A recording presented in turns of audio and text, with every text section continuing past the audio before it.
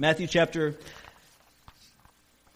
21. We're going to look at verses 1 through 11. Matthew 21, verses 1 through 11. It's the triumphal entry, and it says this in Matthew 21, 1 through 11. Now when they drew near to Jerusalem and came to Bethphage, to the Mount of Olives, then Jesus sent 2 disciples, saying to them, Go into the village in front of you, and immediately you will find a donkey tied and a colt with her.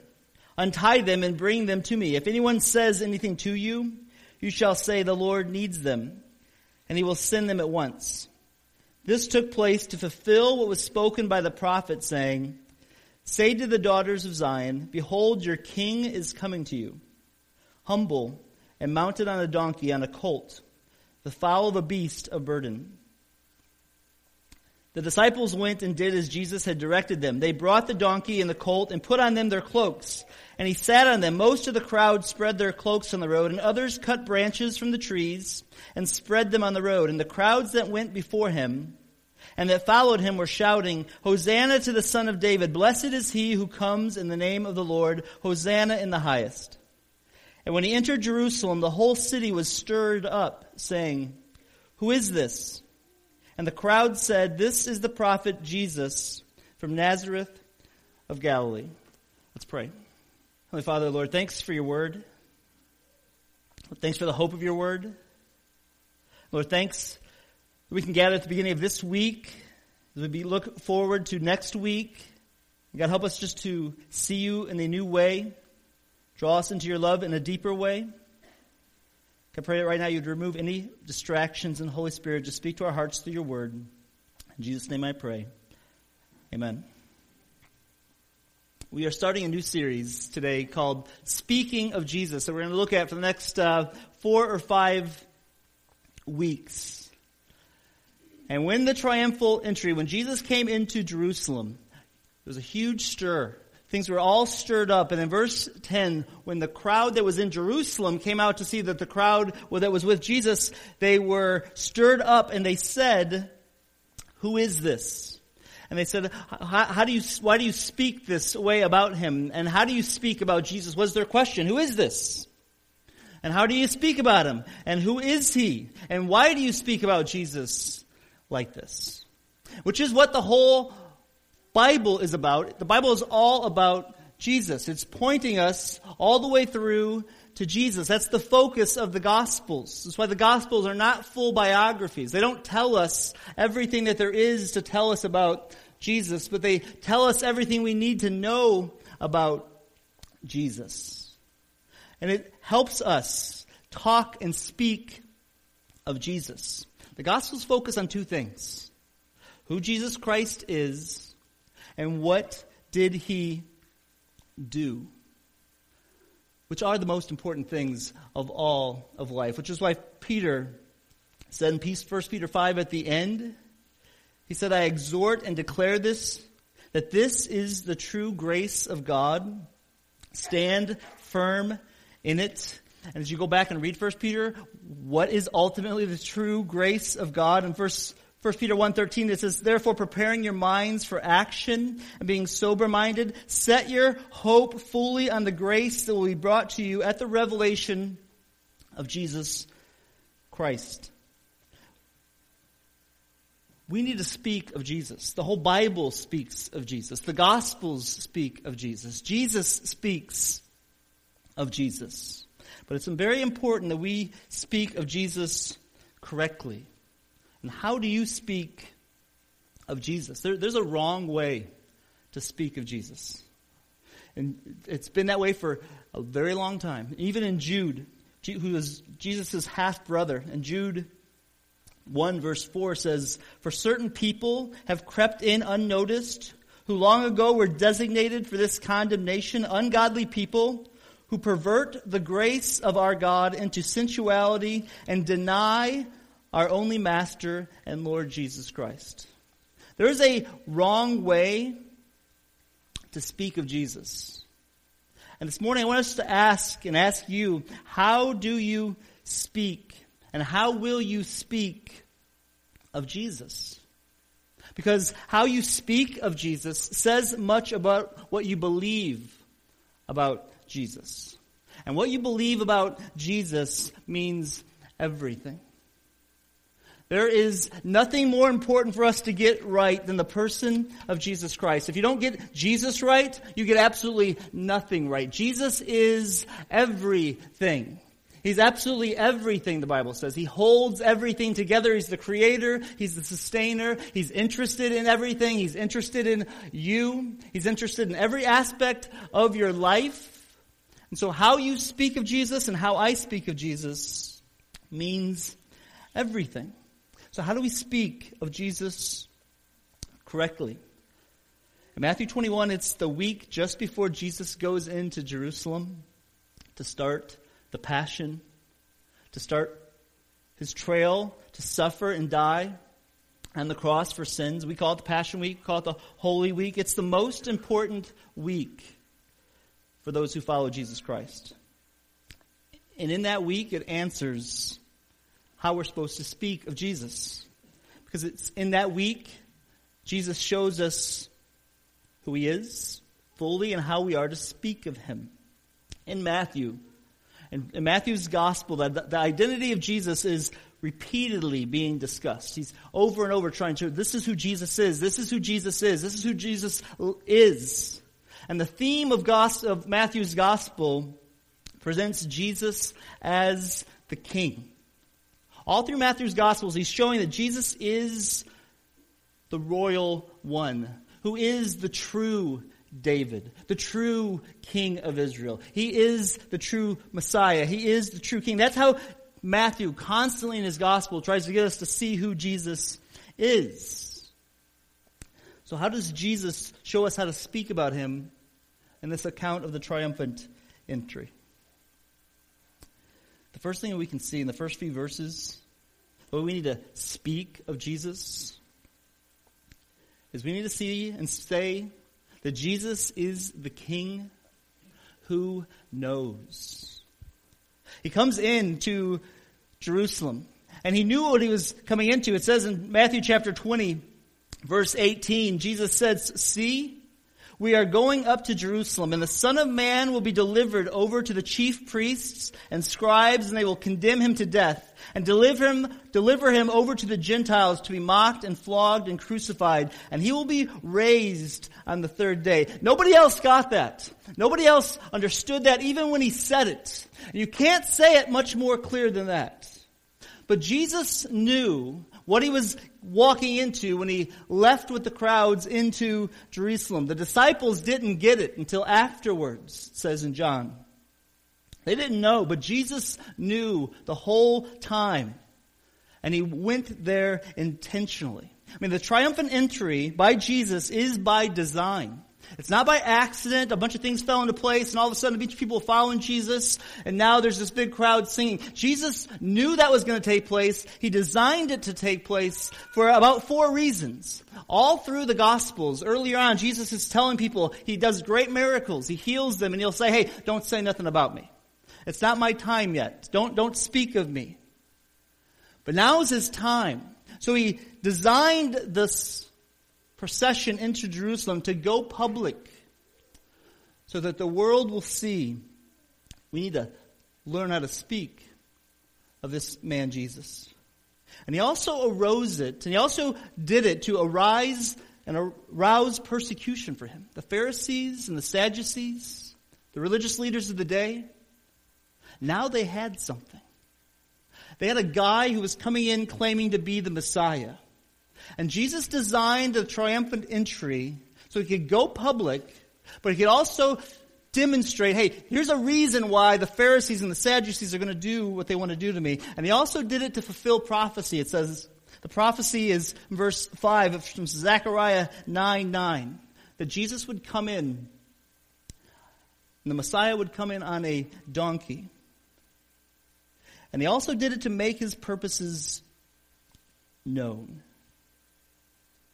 so that people would know who he is. This was all by design. This wasn't by accident. Jesus knew exactly what he was doing when he came into Jerusalem at that time, because he knows.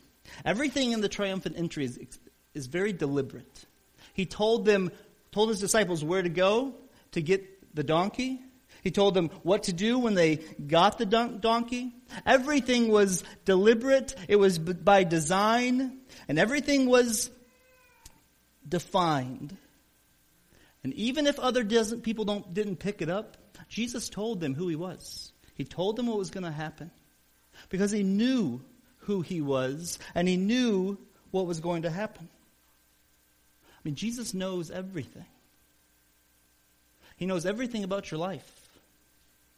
And what we can say and what we can learn about how to speak of Jesus is that Jesus is the King who does know. Nothing's hidden from his sight. So if Jesus is the King that could design this, and he knows everything, and he creates everything to work out just the way he wants it for his purposes, and he knows it all, he's the King that knows, so you can trust him. Have you ever watched a master painter?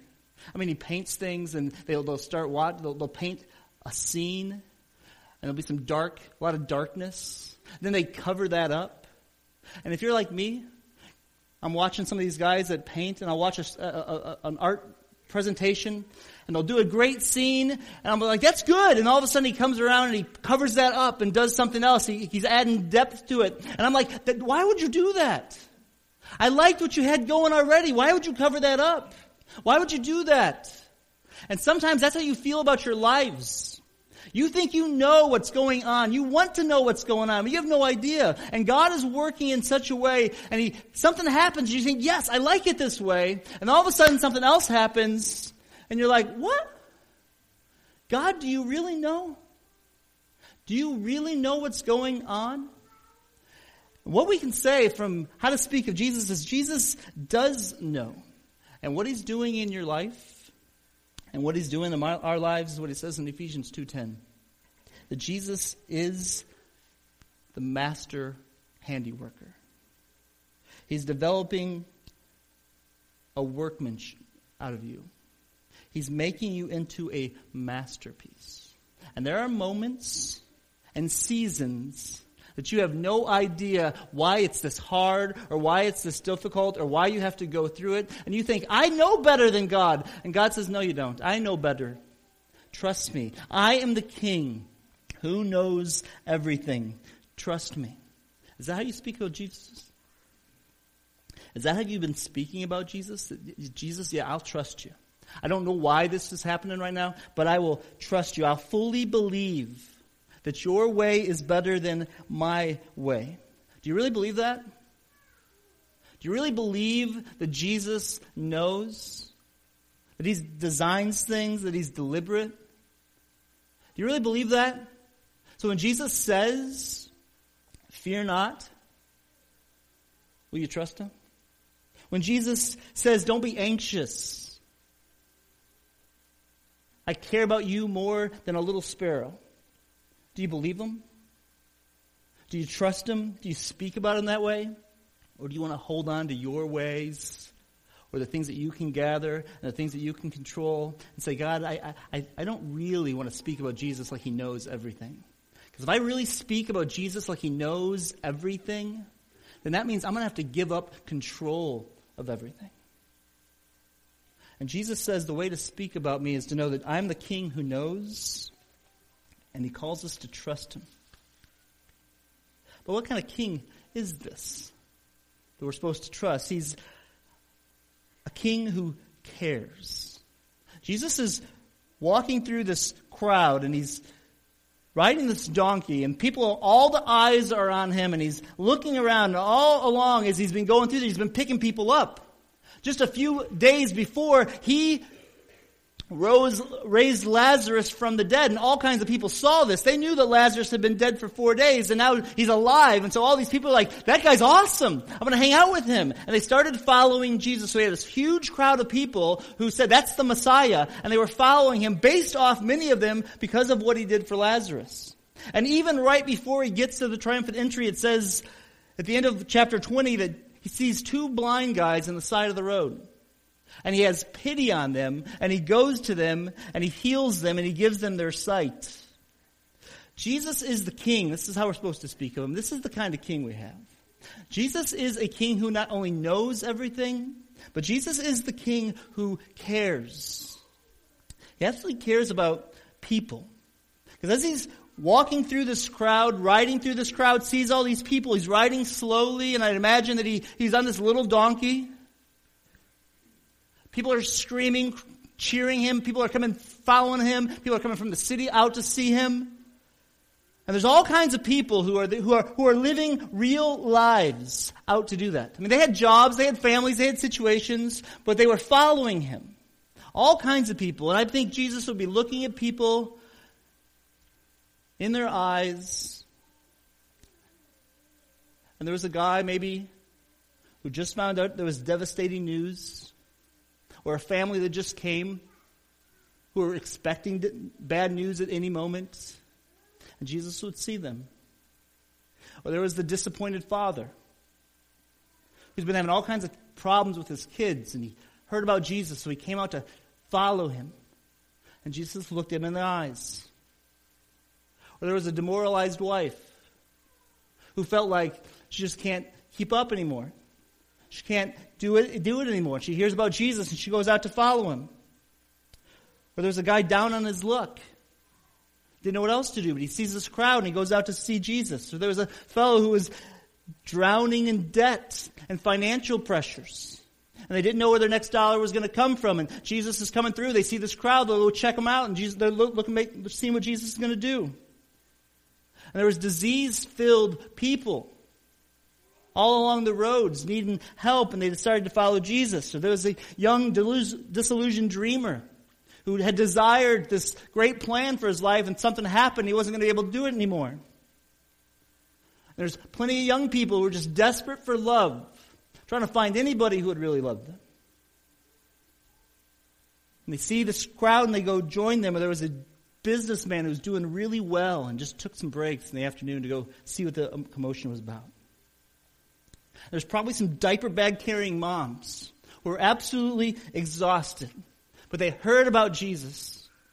And so they packed up their kids and they said, let's go follow the crowd. Let's go see who the Messiah is. There's probably people disappointed by life and devastated widows or widowers or daydreaming teens. If you give me a few more minutes, I can come up with a lot more D words. Do you see yourself anywhere in that story? Does that fit any of you? These people were just like us. People are people everywhere. And Jesus is walking down, looking at all of them. This crowd that makes up humanity, filled with all kinds of stories. And he cares about each one of them. And in just a few short days, he's going to disappoint the majority of them. There's a crowd that says, hey, he raised Lazarus, so he's the Messiah. And then there's going to be a crowd that says, kill him. But all of them at the end are slightly disappointed for a while. And they all leave him because the crowd that believed he was the Messiah, they didn't understand what kind of Messiah he was. And those who, they thought they could get free from Roman rule. And that this was going to be the one to get them out of it. And then all their dreams, all their hopes would come true. All the promises of God could become true. But they all had the same issue, and it's really the same issue that many of us have. We all have stories. We all make up humanity. We all make up these situations. And the problem with all of them was they were trying to explain Jesus in their own terms. They were trying to speak of Jesus in a way that Jesus didn't speak about himself. They were trying to depend on their own strengths, their own smarts, and their own system to figure their way out. And Jesus walked with them, and he talked with them. And he didn't stop telling them who he was, and he even let them sing about him. But he wasn't going to let them define him. He came in and showed them, this is who I am. You need to speak about me this way. I am the king who cares. And they were so close, many of them. They were so close. They were singing, he's Hosanna. They thought he was the Messiah. They thought they got it, and they were working the system out. How am I supposed to speak of him? How am I supposed to understand this guy? And they were so close. They said so many good things, but in about a week, all of them, many of them are just going to walk away being completely confused and not really sure what to think about this Jesus. And the truth is, we can get so close and still miss it. And Jesus doesn't want us to do that. He wants us to speak of him correctly and not miss it. Yesterday I was over at a big track meet in Mendota. There's 15 schools there. And I was watching the 300-meter girls hurdles. 300-meter girls hurdles. It was a good race. They started off. They're all pretty close together. This girl has the lead the entire way. Just a body lead the whole way. She's jumping over the hurdles. She gets to the last hurdle, which was about 15 feet from the finish line. Her foot catches the end of it and smacks right in the ground. And she tries to get up. She can't. She just rolls over, and everybody else finishes. She was so right on almost every hurdle.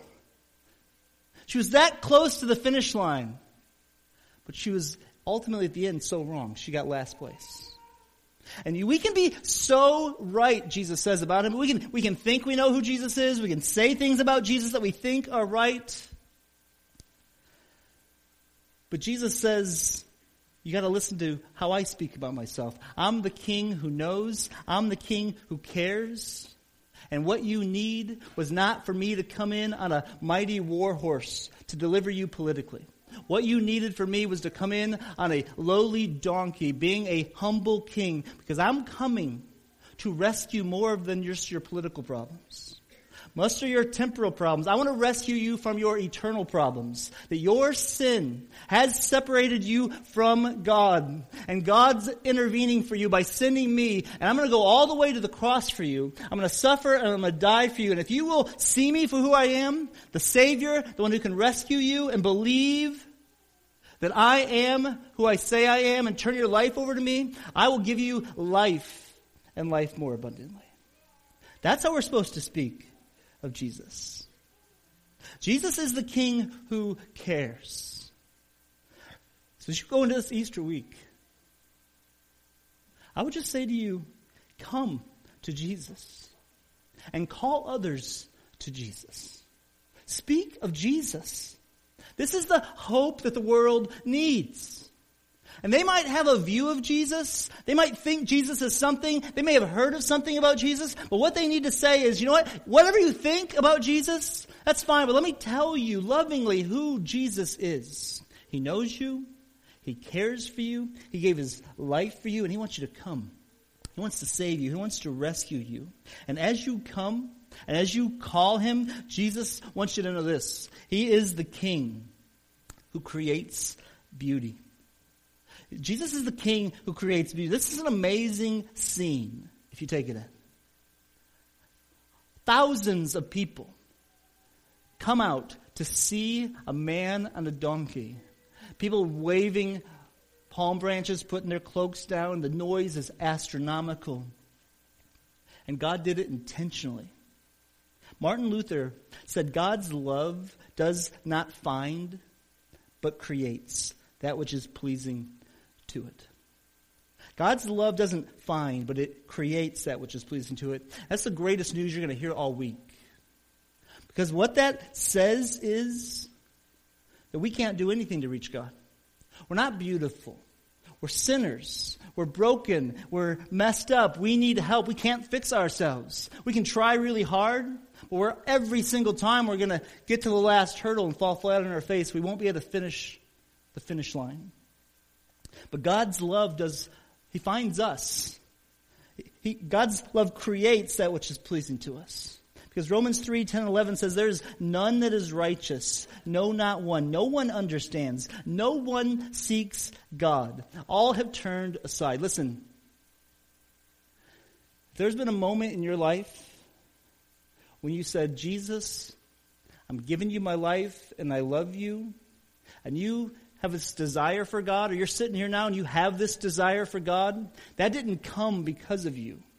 That came because God loved you so much, he gave you the ability to see who he is. He gave you the ability to create in you this ability to be pleasing to him. And he gave you this desire. And how did he do it? He did it by being humble. Behold, your king is coming to you, humble. He gave up all his rights, Philippians 2 says. And he gave up everything for you. His life for your life. And then he went to the cross, even the death of the cross, to give us hope. And he did it with hope, which is the gospel, which is the good news. You feel like you're failing, or you feel like you can't meet God's standards, you can't. So quit trying, is what Jesus says.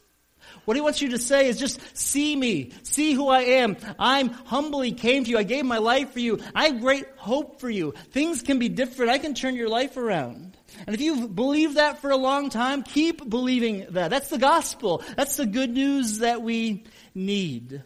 That is beautiful. Jesus is the King who creates beauty, and he does it in amazing ways. In absolute chaos, he creates beauty. The Reverend Ibrahim Nazir, he's a native of Syria. He lives in Aleppo, Syria.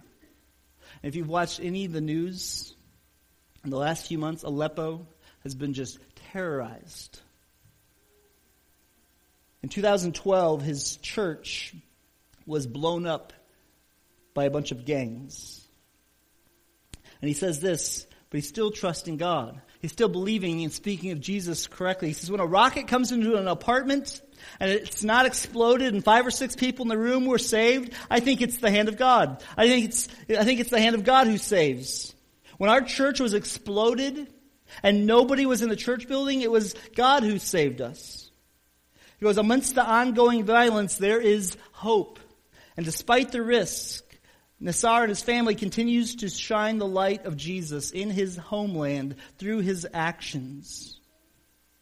His church was blown up by terrorists and gangs. They purchased a fuel-powered generator. They served their community by handing out food, water, and hygiene items. He's watched people die. He's seen hundreds of people go homeless. 50% of the city has dwindled because of the terrorism and the struggle that they're going through. Yet he resolved that we're going to stay with his family. We're going to stay in Syria and speak of Jesus in the midst of absolute chaos. And he said, sometimes we had no bread to eat, but the grace of God was always there. And he said, and God was with the suffering people. God was with the persecuted people. God was with the marginalized people. There was a time when we were so anguished, but every time we had these kinds of problems, we come together, we bow over our needs together, we pray together, and we know that God is with us.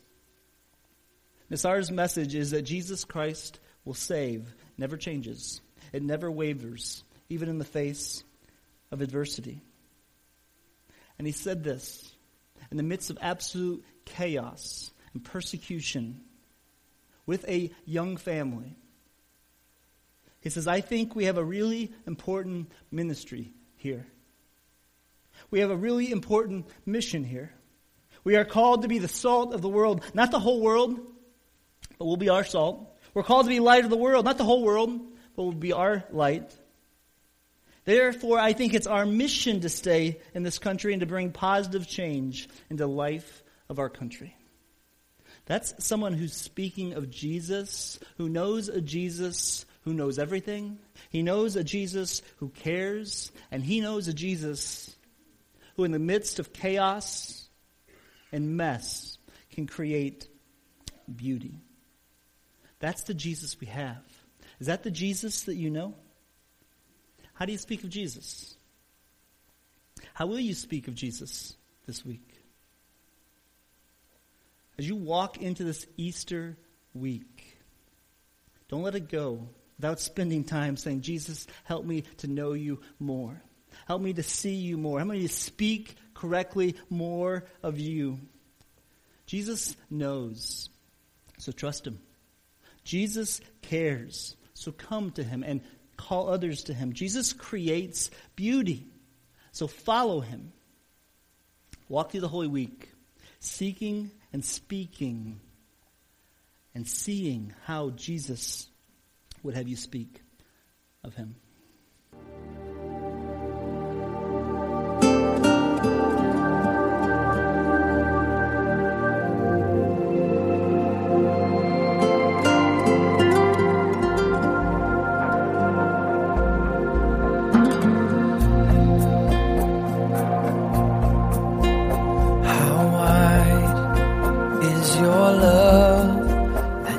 Stretch your arms and go around the world. And why, for me, would a Savior's cry be heard? I don't know why you went where I was meant to go. I don't know why you love me so. Those were my nails, that was my crown, that pierced your hands and your brow. Those were my thorns, those were my scorns, those were my tears that fell down. And just as you said it would be, you did it all for me. And after you counted the cost, you took my shame, my blame on my cross.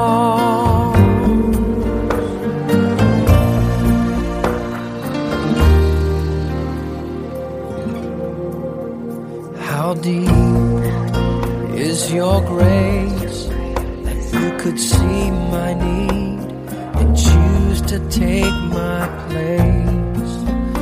And then for me, these words I'd hear you say, Father, no, forgive them, for they know not what they do.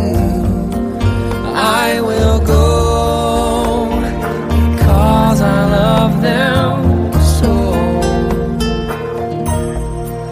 Those were my nails, that was my crown, that pierced your hands and your brow.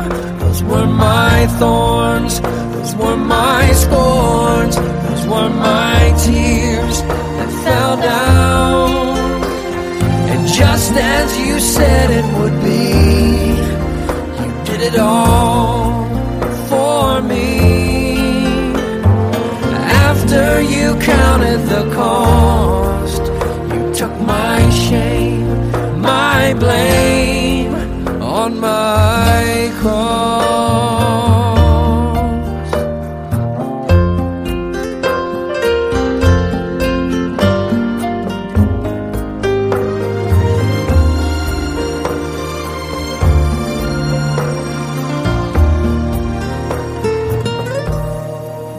Those were my nails, that was my crown, that pierced your hands and your brow.